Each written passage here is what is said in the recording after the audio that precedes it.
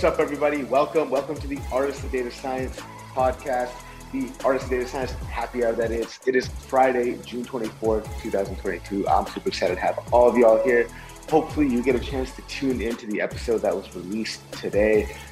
Finally released the episode that I recorded with Daliana quite a long time ago. So that is finally out. So definitely check that out. Got Daliana Liu on the podcast. We had a great conversation. I can't remember when this was recorded. It must have been like late last year. It's been a while, but check it out. It is a great conversation. Yeah, dude, like just real quick, man, I just want to talk about what's happening in the news today. So, you know, they overturned Roe versus Wade, and I think it's a sad moment in U.S. history for sure. Man, I think like people should have like women, especially, they have rights to their body. Like this is kind of just a messed up situation. Like I can't really articulate it, but I know there's so many reasons just going beyond the fact that, you know, they're being denied rights to their own body, right? There's like economic and societal implications of this as well. So I know that most of us are data people, and I was doing some research and came across a video by Vivian, Your Rich BFF on Instagram is her name. And she just threw out some statistics, and I just kind of want to put this out here to really just maybe help educate us and educate me, and hoping it's educating you guys, but some of the societal implications of this, right? So first, she says that abortion isn't just about women's body, it's also about economic opportunity and money as well, economic security and opportunity. So first, access to abortion increases a woman's probability of graduating college by 72%, right? And not only that, they have shown studies that delaying motherhood by 1 year, so delaying motherhood by 1 year due to access to legal abortions helps increase women's wages by 11%. So there's a lot of implications just beyond that. And I just want to bring that to light. Look, I mean, it's a touchy subject, I know for sure. But if anybody here has any insights or thoughts into this, like, I'd love to hear it. I know it's mostly just men on this panel, but I feel it's kind of our duty to really speak up about this. So hate to put anyone in an uncomfortable situation, but let's go with Ken first. Yeah, I mean, something that I think is really important is not just the female implications here, but also the economic implications of a decision like this. One of the first books that really got me excited about data science and math and statistics was Freakonomics, which I read quite some time ago. And it's either the first one, Freakonomics, or Freakonomics, that talks about the implications of like abortion in different communities and the like relationship with that to crime, to like economic upward mobility, to other opportunities was pretty fascinating. I wish I had the exact numbers, but that's something I would really recommend reading up on and revisiting, because it isn't just like this is an individual phrase problem.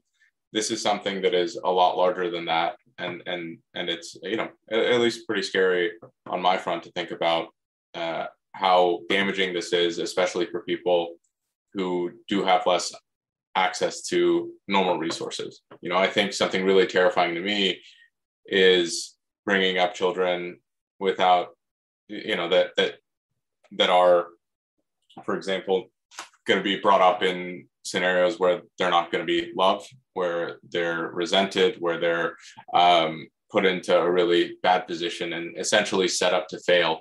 And when we're creating a structural incentive to fail for a lot of youth, that is not a very good outcome, in my personal opinion. So not to get too political, but I think that there's a lot of statistics and a lot of research done into the broader economic implications of a decision like this that I think should be explored a lot further. Yeah, Ken, thank you very much, man. Appreciate you sharing some insight there. And yeah, I remember reading that in Freakonomics as well. It's an interesting study that they had done.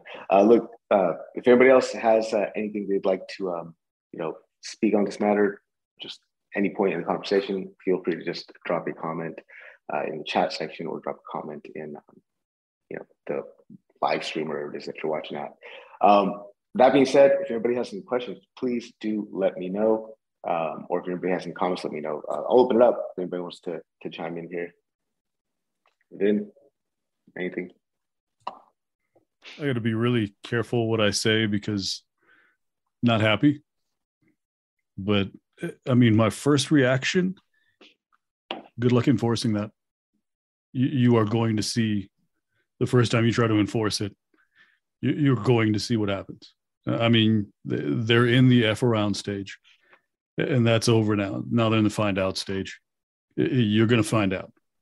That's where it is for a lot of us. It is, okay, that's it. It's gone from, you're skirting around things and we'll let systems and hierarchies handle that, to no, nope, no. That's where I'm at. Nope. Sorry. Yeah. And thanks so much. All right, guys. So if you guys got any questions on any topic in particular, please do let me know. We're kicking it off. I guess let's go with I don't know. Let's go with what we've learned this week. How about that? It's been I've got a question. If you're yes, please go for it, Eric. Okay. So I am trying to understand data. So like database like design schemas. Like I know there are like different things, and so there's like the star schema, which I guess is the one I'm most familiar with, where you got your fact and your dims. And then there's like snowflake schema, which apparently doesn't have anything to do with Snowflake. It's probably around before Snowflake, but I don't exactly understand how it's that much different than a star schema, except maybe like a star that has like legs coming off of the points of the star, maybe. I don't know.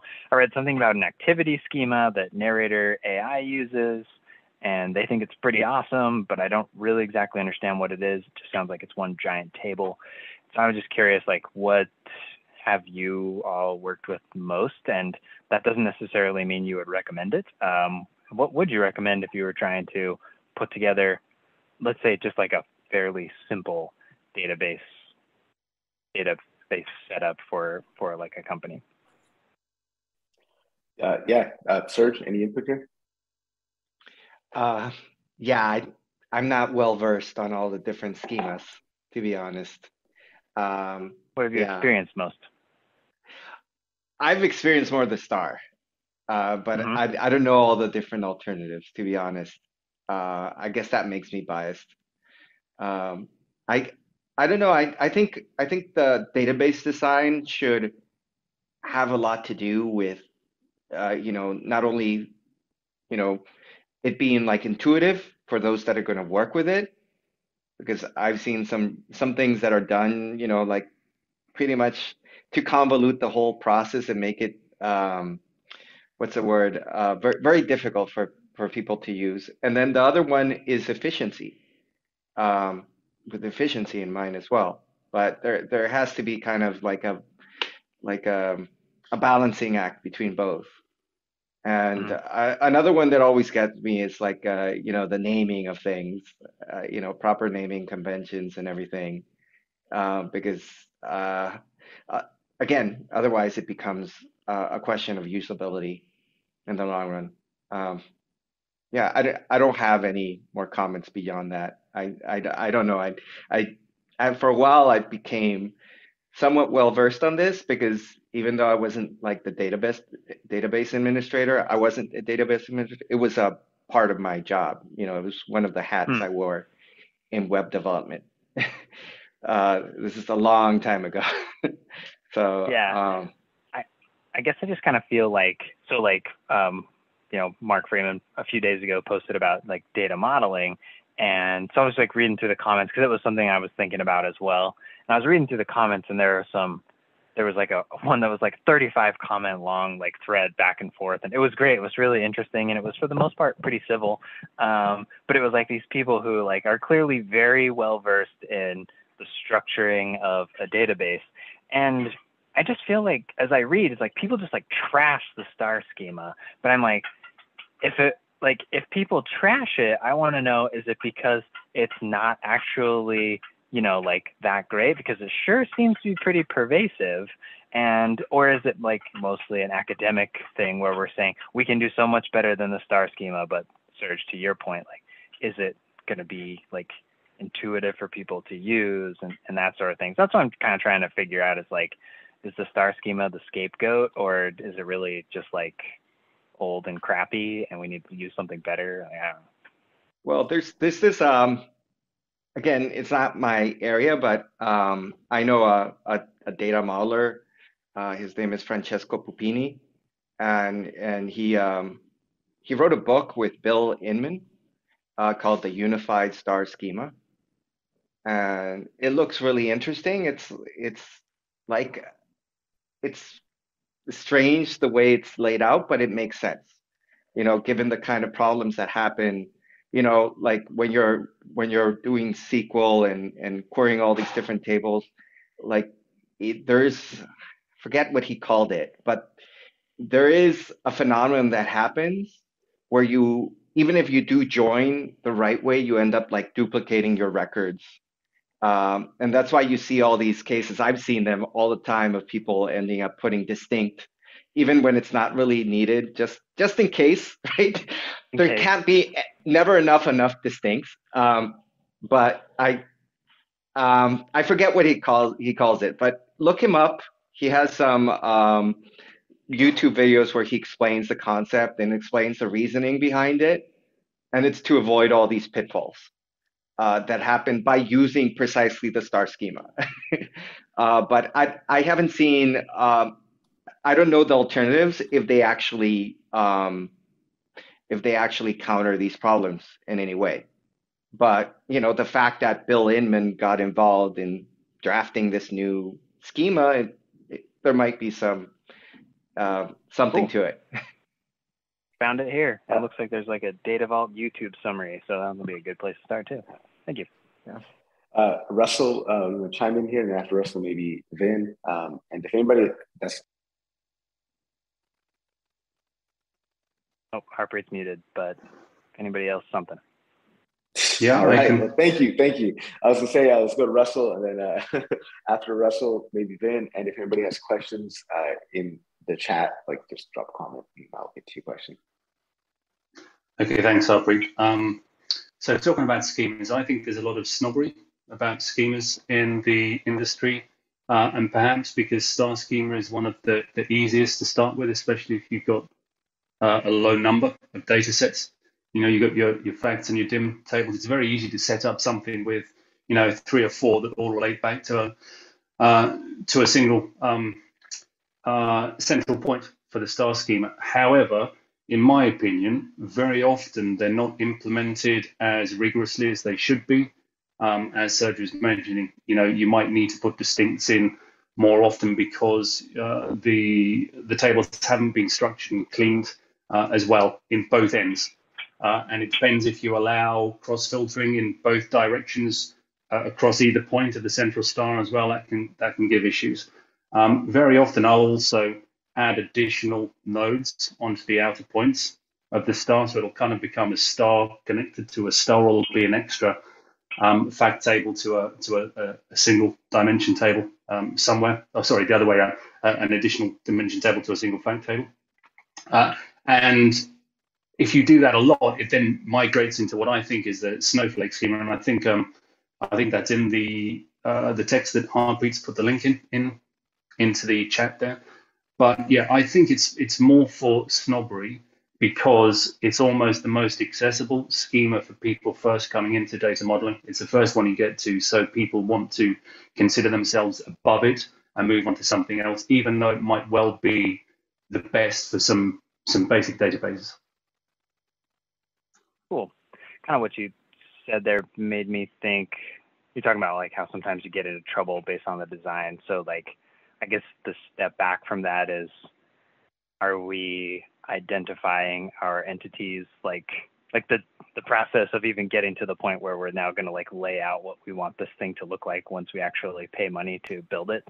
So I guess maybe understanding that process, I would love to understand that process better as well. I'm sure there are frameworks and books all about that as well. Russell, thank you very much. Anybody got anything to add here, Vin or Ken, on the design of databases? I can honestly say this is something that I've not spent any time thinking about in my career. So it's good to hear all you guys' discussions. Yeah, Ken's like, it's going over my head. Vin, go for it. I would just say that, so it's optimization. At the lowest level, they're arguing over optimization. And, and Russell kind of nailed it when he talked about relationships and the complexity of the relationships and beginning to understand your schema is really the connection between your categories. And if you think of every column and every table, you're thinking of a different category, supposedly. And some of those categories are related to each other by business logic. Some of them are related to each other by something a little bit more natural, just basic domain knowledge and domain expertise. And the more complex you get down this rabbit hole, the more you start doing performance monitoring and analysis. And then that tells you what schema you actually need. It's not the schema you start out with. It's what about that schema doesn't work. And then you fall in love with one or the other. But remember, there's also a different type. You could do NoSQL and you can do graph. And sometimes having less structure is more optimal. Sometimes it absolutely makes your life a nightmare. And once you get into a certain level of complexity with your relationships between data, that's when you want to start exploring a graph database, because it is so much more elegant, because you're no longer just querying along the lines of data. You're querying along the lines of relationships, and you don't necessarily want to learn about the data. You want to learn about the information contained in the relationships between data. And that's where you begin to evolve into the graph structure. So just always remember that what you start out with, just build a relationship table and then you're good. That's step one. And they'll tell you to build out this. Most databases have tools where you can map the relationships and everything and get a visualization of it. And that'll give you an idea of how horrible what you're encountering is. So at that point, that you actually put together a database and start creating relationships, it is that visualization after you have about 15 or 20 tables that you start realizing the architecture and why we have all of these different schemas and different types of databases and everything else. So that would be what I would add, is just realize that at the very beginning, it's not that important except to begin to document relationships. So hearing you guys talk about all this, I know there's probably some people listening, and even myself, where it's damn, is this shit that I should know how to do? As a data scientist, as a someone who's primarily doing machine learning type stuff, is this something that a skill that we should have in our tool belt? Yeah, Vin. Yeah. Awesome. Well, there you go, guys. Nothing for y'all to learn up on. Eric, follow-ups or any questions? I don't have a qualified answer to your question, Harpreet. I'll just take Vin's head shake. But one thing I will say is I didn't understand even the star schema. I didn't know how tables, I got the idea of how tables are supposed to relate, but I didn't understand the logic behind that until a year ago, when I started working in my job, and I was oh, this is brilliant. Why didn't I think of this before? Because I never needed to, for one thing. But if I would have known about it, if it had even been mentioned during school or something like that, it'd be just it just seems pretty low hanging fruit to say, we're going to think of data in just a little bit of a structure where we're going to have a fact table, a couple of different dimensions, and that's how you're going to join things in ways that make sense, so I don't think it needs to be something go out and build a database yourself. But I think conceptually, even just having a good conceptual knowledge of that would have done me a lot of good. And Serge, in the comments here, you said that you love graph databases. So real quick, just, Vin also talked about graph databases. So what do you love about graph databases? What have they made easier to do for you? Well, I think for lots of applications that could leverage the kind of tools where you're seeing things in terms of nodes, rather than in terms of records. Like things like route optimization. Like for my startup, I use Graph and NoSQL a lot, and my startup had a lot of geospatial data because it was about places and events. So it was very important to know what was near. So it's really good for that kind of application. Um, it's also it really depends what you're working on, like what Vin said. It's not something you can apply to everything, or at least, well, maybe you can, but maybe you shouldn't. So I can't. I'm drawing a blank on, but there's a vast amount of different applications it's useful for. And it's it could do with social networks, like you're analyzing connections between people, or maybe in things like maybe Ken here can tell me if there's something applicable in sports analytics, but I'm sure there is because there's so many relationships between people. Like if you want to ask the question of, you know, the what is it, the 6 degrees of bacon, or what is it, 70? Well, how close is one node to another? That sort of thing. It's really good for that sort of thing. I don't think you can do that as easily with a traditional like DBMS. Ken, have you heard of the use of these graph databases in sports analytics? In some sense, yes. I mean, we do a lot of work with like geospatial and positional data. To be perfectly honest, I haven't really worked with too many that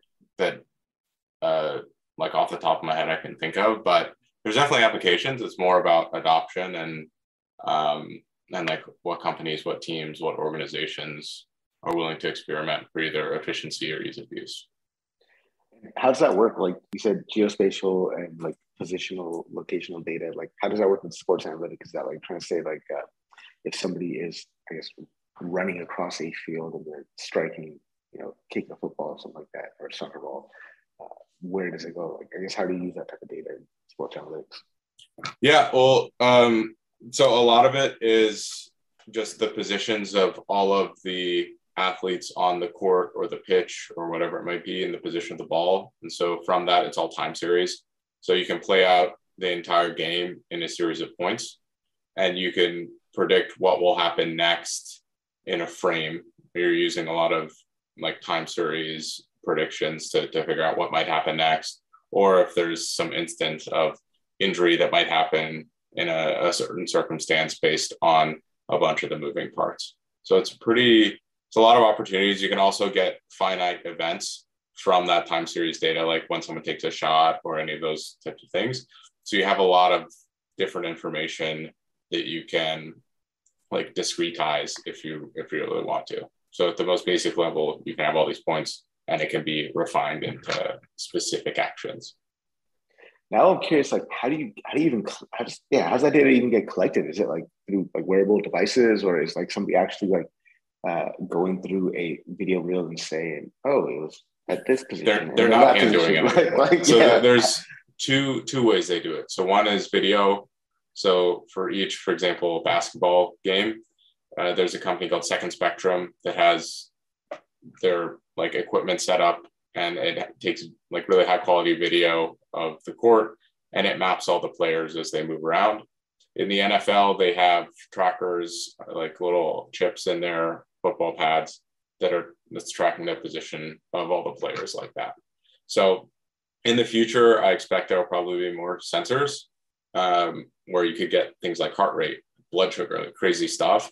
I mean, we could do that now, but athlete unions are very much against that because they believe that teams will use that to lobby against the players or in contract negotiations or in things like that, which would be probably a really good thing for the teams, but not a good thing necessarily for the athletes if they're not working super hard. It'd help them improve a bunch, but it would be one thing that could be held against them. So that's generally the way that information is collected as of now. Is that stored in like some type of I guess bringing this back to databases, like when you get that data, like is it just like in a database, like a JSON blob, or how's that get sent? Yeah, Or does that get ingested? I've only worked with it in a database format as like a normal like SQL like structured database. I would imagine that the companies that collect it don't store it in that format because it doesn't seem like that would be the most efficient way to keep track of all of it. I would probably have to ask them, which maybe I'll try and do on the podcast one day. Yeah, that's interesting. Ken, thank you so much. And you recently did something with SAS that was pretty interesting, right? Like using machine learning to get better at swinging in baseball. How's that work? Honestly, that was sick. So they did this project to teach about data literacy. So essentially they built this batting cage at the SAS campus, and they trained a pose estimation model on, well, they didn't train the pose estimation model. They used a pose estimation model to get embeddings for college baseball swings. And then they built a model that would compare your baseball swing and where like the angle of all of your swing was at each point in the swing to determine how far you were away from a college baseball player's baseball swing. And then based on that, they told you how you could improve your baseball swing through that process. So something I've been talking to a lot of companies about, especially related to sponsorship, is it's really hard to like sell a machine learning product to someone who doesn't know a whole lot about machine learning.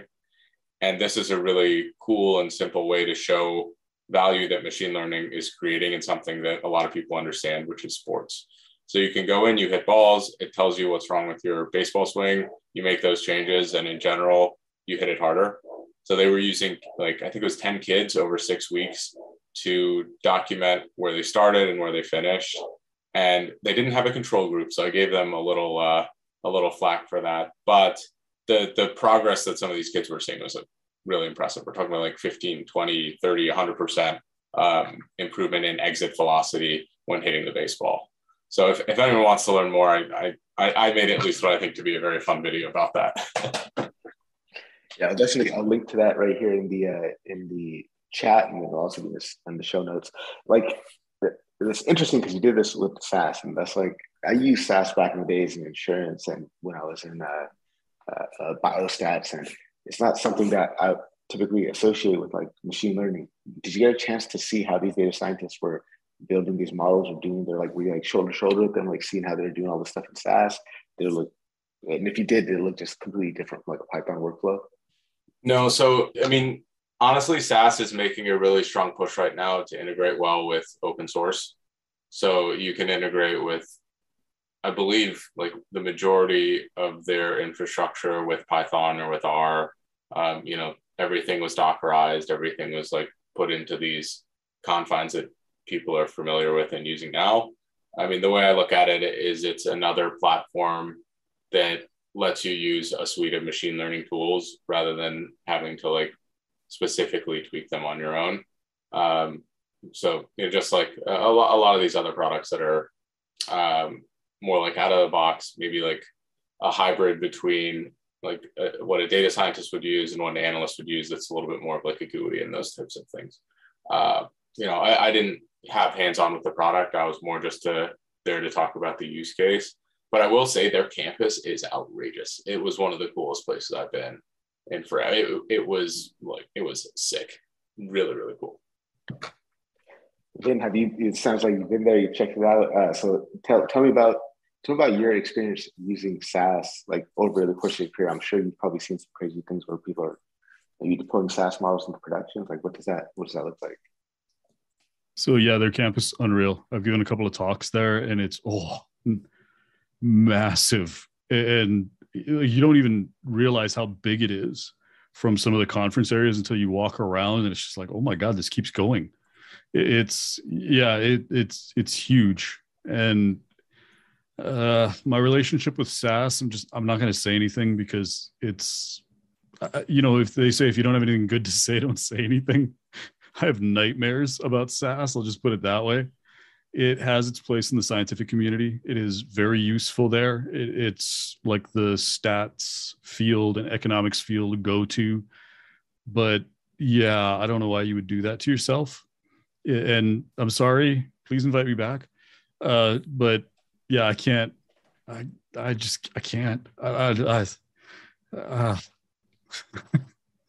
it's too hard. It's have hard to use. nightmares. It's hard to use. Yeah, I too have nightmares about SAS. That was like the biggest point of friction for me, I guess, my transition into data science was after having been nothing but a SAS kind of a statistical programmer and statistician for like 5 years, was changing the way I think so I can write in a more general programming language like Python, because SAS is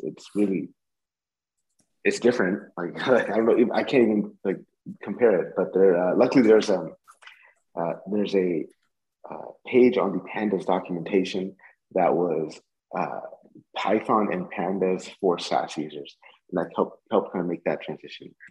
But definitely, yeah, definitely don't have fond memories of using SAS and studying for all those SAS exams. If anybody has any questions, please do let me know in the chat or right here in the room. If there are no questions, then damn, it's about to be a short ass happy hour, that's for sure. Costa, go for it.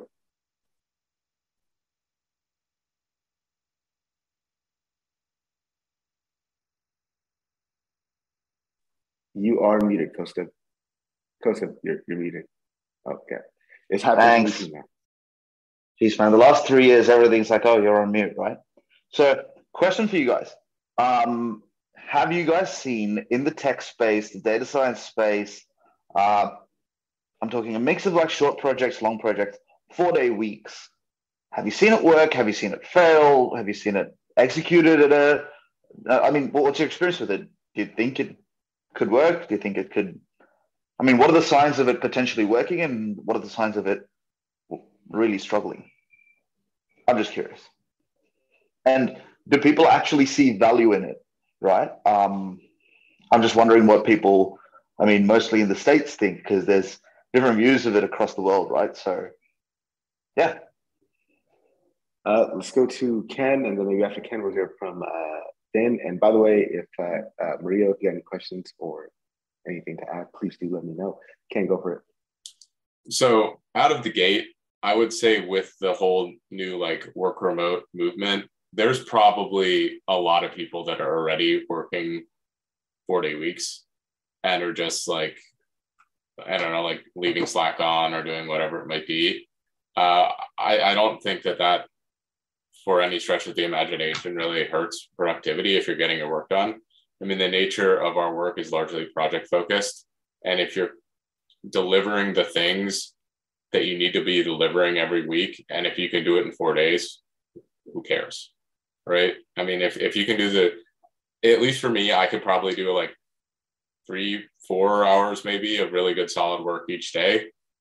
And if, you know, those are the number of hours I'm putting in, and that's all I'm going to get done in that period of time, why should I be in the office, or why should I be working and doing like really subpar work or like work that's detrimental during that time? So I'm a big fan of just saying like, hey, these are the things we have to get done. If you can do it in 4 days, great. If it takes you 5 days, great. But we shouldn't be putting like an hour requirement. It should be based on business need. I don't think that that's a common sentiment among companies themselves, but every company that I've talked to or worked with that had a more flexible schedule, more of like, hey, be here if you need to be here, like don't be here if you don't have anything to do, has, from what I've seen, worked relatively well. I'm sure that there are examples on the opposite side. I mean, Elon Musk is a stark proponent of the complete opposite, and he's done some relatively neat stuff in his lifetime. So I could definitely be off base on this one.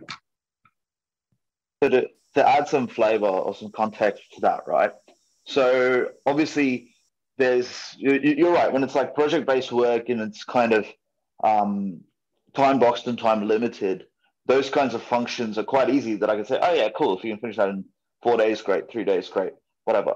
But when you're talking about providing a product and providing like a long-term service, for example, you're going to need support, like tech support. You're going to need, when your product goes down, you know, you're going to need all these site reliability engineers, you know, customer, you know, customer success managers. How do you manage all of those moving parts? While I assume what we're going to see in the next 10 years is a general transition to an understanding that 4 days is a normal thing, right? Is that like from an expectation management standpoint as well, right? You're trying to hire the best talent. You're trying to set a competitive difference, right? Where you're saying, okay, we are leaning into the 4 day work week. That's better for you. So come join us because we're an amazing company, right? Where does that factor into it? Because these challenges are not small and they do impact, they impact clients, they impact projects, products. Yeah. So that's kind of the context behind some of it. Oh, if I may interject. I think at the moment 4 days might be enough, and I wouldn't want it to become a competitive on that end because there becomes a point in which it's not really effective. It's like the joke in that movie. There's something about Mary where there's like you know 7 minute abs, and they're like, I came up with 6 minute abs, and then like, what if someone comes with 5 minute abs? There comes a point where like you can't really do anything in that amount of time.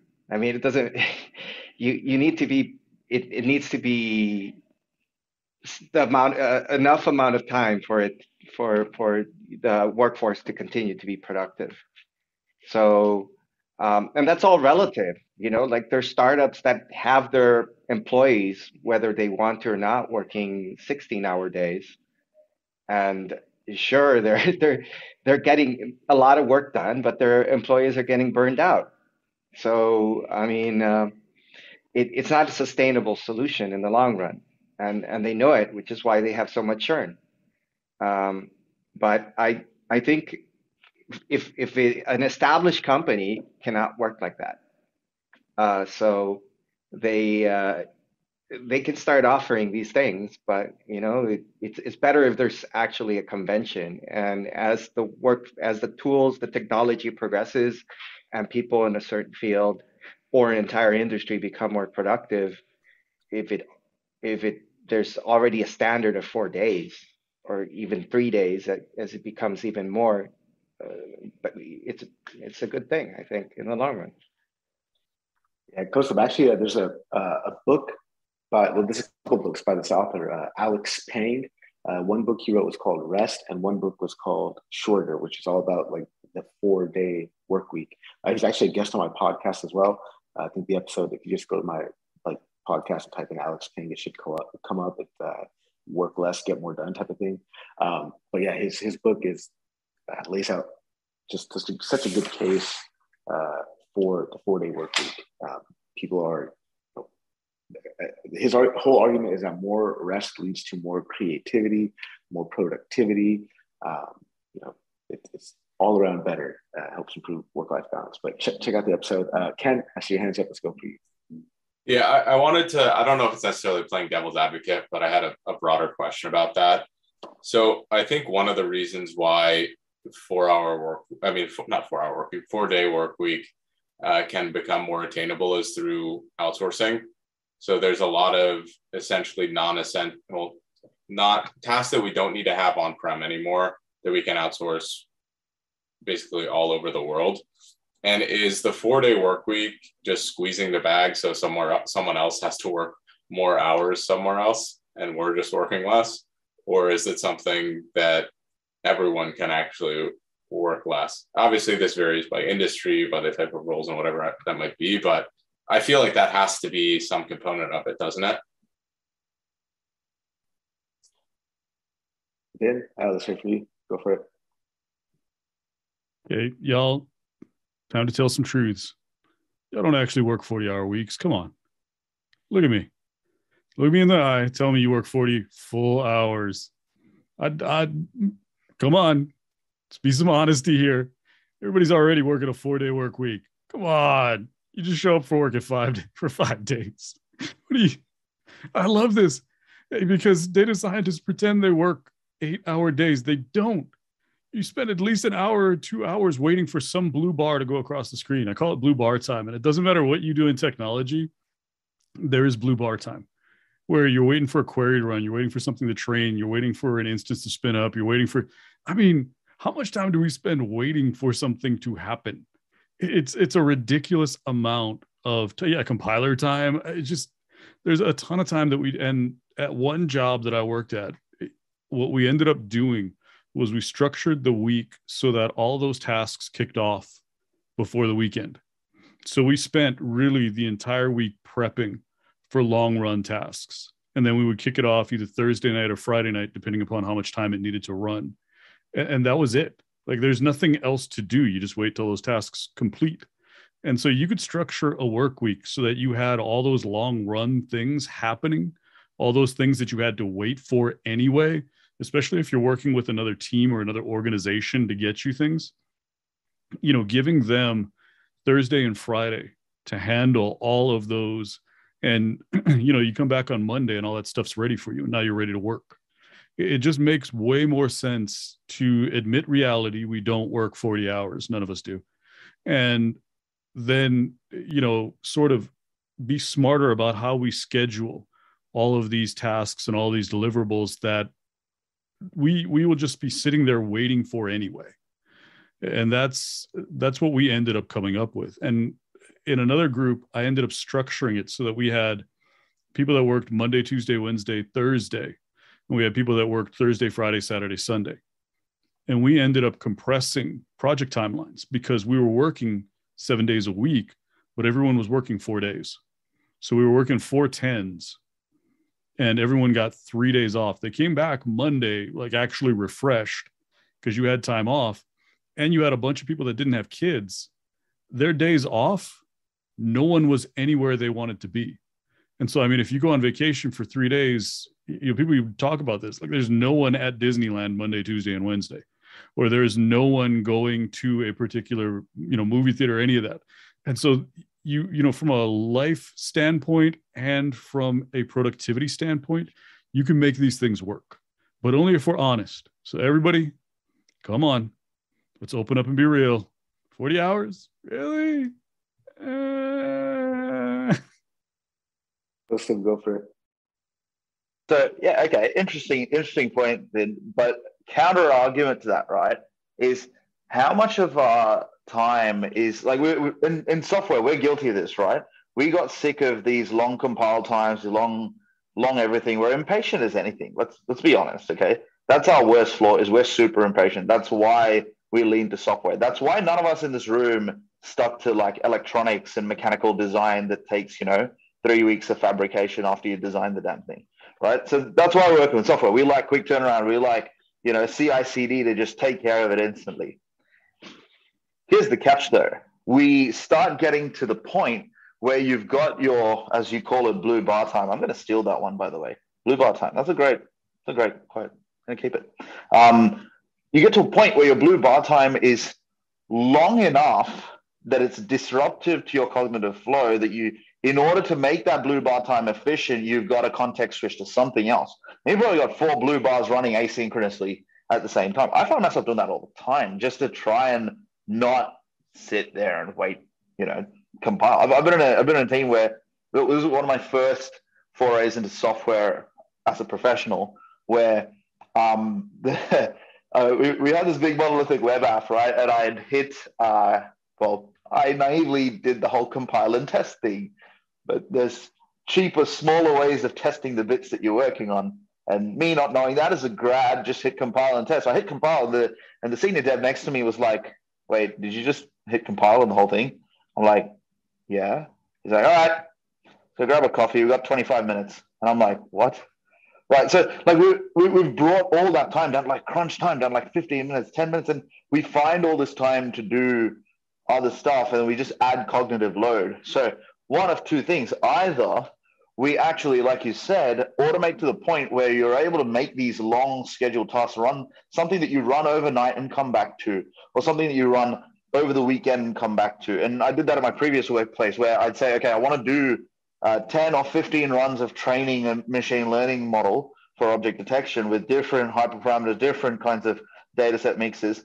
But I don't want to sit here, train one, train another, wait around, train another, right? So I'd schedule it. So I'd actually have 30 runs run overnight, come back in the morning, figure out first task of the day, figure out what worked, what didn't work. And then within the first hour, I would set up 20, 30 experiments, 40 experiments. I go about the rest of my day doing design work, dev work, engineering work to keep that flow. And then the scheduler would just trigger overnight to train, right? So I could get through 30, 40, 50 experiments a day because I was able to optimize that workflow. So maybe if we're able to do that, I agree, we're able to actually, but I don't know. I'm also getting there's a lot of stuff where it's just like, oh, I've got to push this PR up, and then that's got to take GitHub Actions 10 minutes to do something, by which point either I'm twiddling my thumbs for 10 minutes because it's blue bar time, or I'm off doing something else and I'm context switched, I'm distracted and I lose focus and flow, right? So there's this weird balance where we want everything to be so instant, but there are physical limitations and we're not able to get it down to that 30 seconds of blue bar time. It is inherently 5 minutes because there's a container image building somewhere on GCP that takes, and needs a GPU connected or something. And it's going to be a 20-minute build. Fine. So I don't know, like in order to, we've either got to cut out the blue bar time or, like you said, automate it to a point where we can do it reliably. So I think if we're going to do that and actually go down to 4-day weeks, we need to structure the kinds of work, and that's going to vary, right? For data scientists, it's one thing. Back-end, front-end software engineers, what about, V&V testers? What about site reliability? All of those things, right? So I see what you mean, but I'm still not sold about how we can execute on it well as a company overall, because there's going to be people that need sporadic across 5 days as opposed to necessarily 4 days and then take a day off entirely. They might be more efficient working 6 days, but working 5.5-hour days, potentially. I don't know what the science is behind that, but I'm literally just tossing up numbers and ideas at this point. Just curious. Isn't it kind of already like that? But like, I feel like I'll work like whenever, like, if I got to work Saturday morning for a couple hours, I'll get that done. If that's when I feel like I've got an idea and I can execute on it and do something. Yeah, those are excellent points. And like, the workflow that you described, I feel like there's a blog in there somewhere. We should unpack that first. But let's go to Vin and see if you have anything to add or riff off of what Kosip's saying, or Ken, Russell, Maria, if anybody has anything, let me know. Those of you guys watching on LinkedIn, on YouTube, if you have any questions, feel free to comment right there in the chat section. I'll be happy to take your question. Or, Vin, just to tell me that I'm flat out wrong, because no, you're not wrong. That's why I'm saying we've got that, it's that second structure that I was talking about, where you split people up into two groups, and you have one group work Monday through Thursday and the next group work Thursday through Sunday.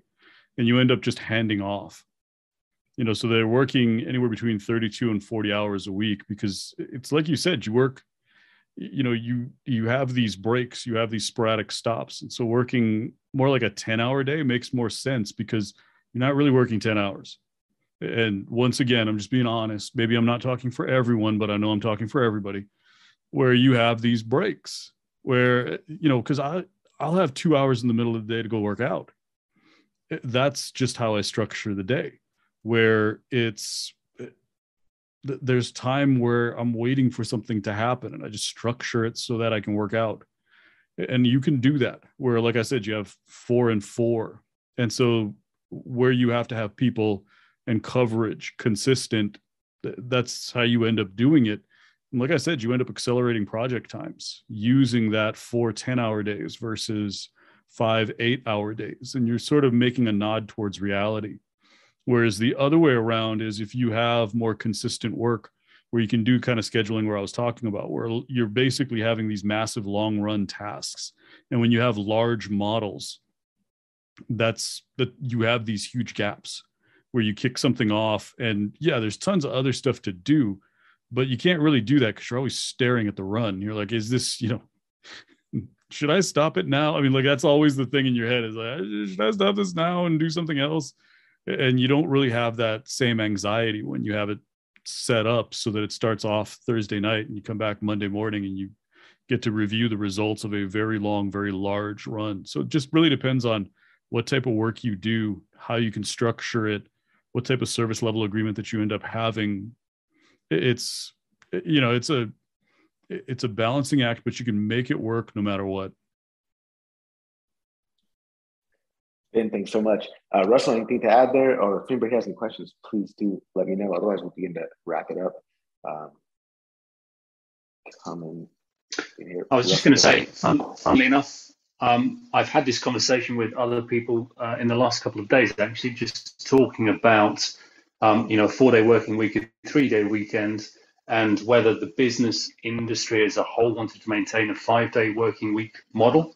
And then you could have, as Vin suggested, I think a moment ago, people that worked 4 10-day days, but a group of people did Monday to Thursday, a different group of people did Tuesday to Friday, and you run them like shifts so that the business maintains a 5-day working week, but no single employee works 5 days.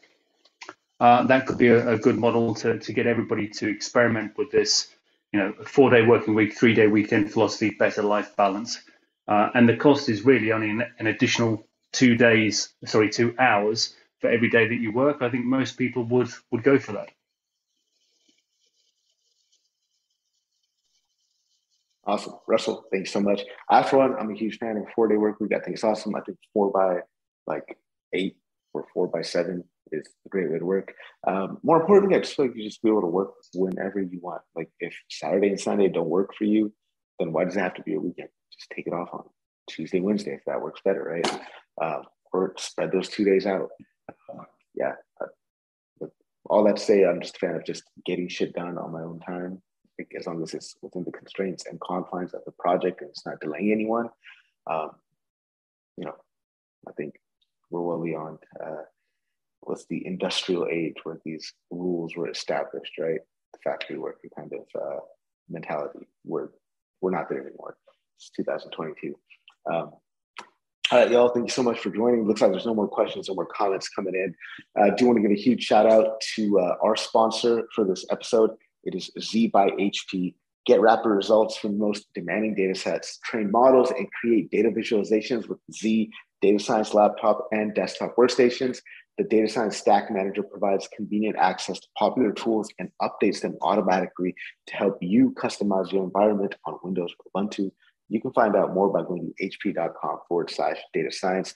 Y'all, thank you so much for joining us today.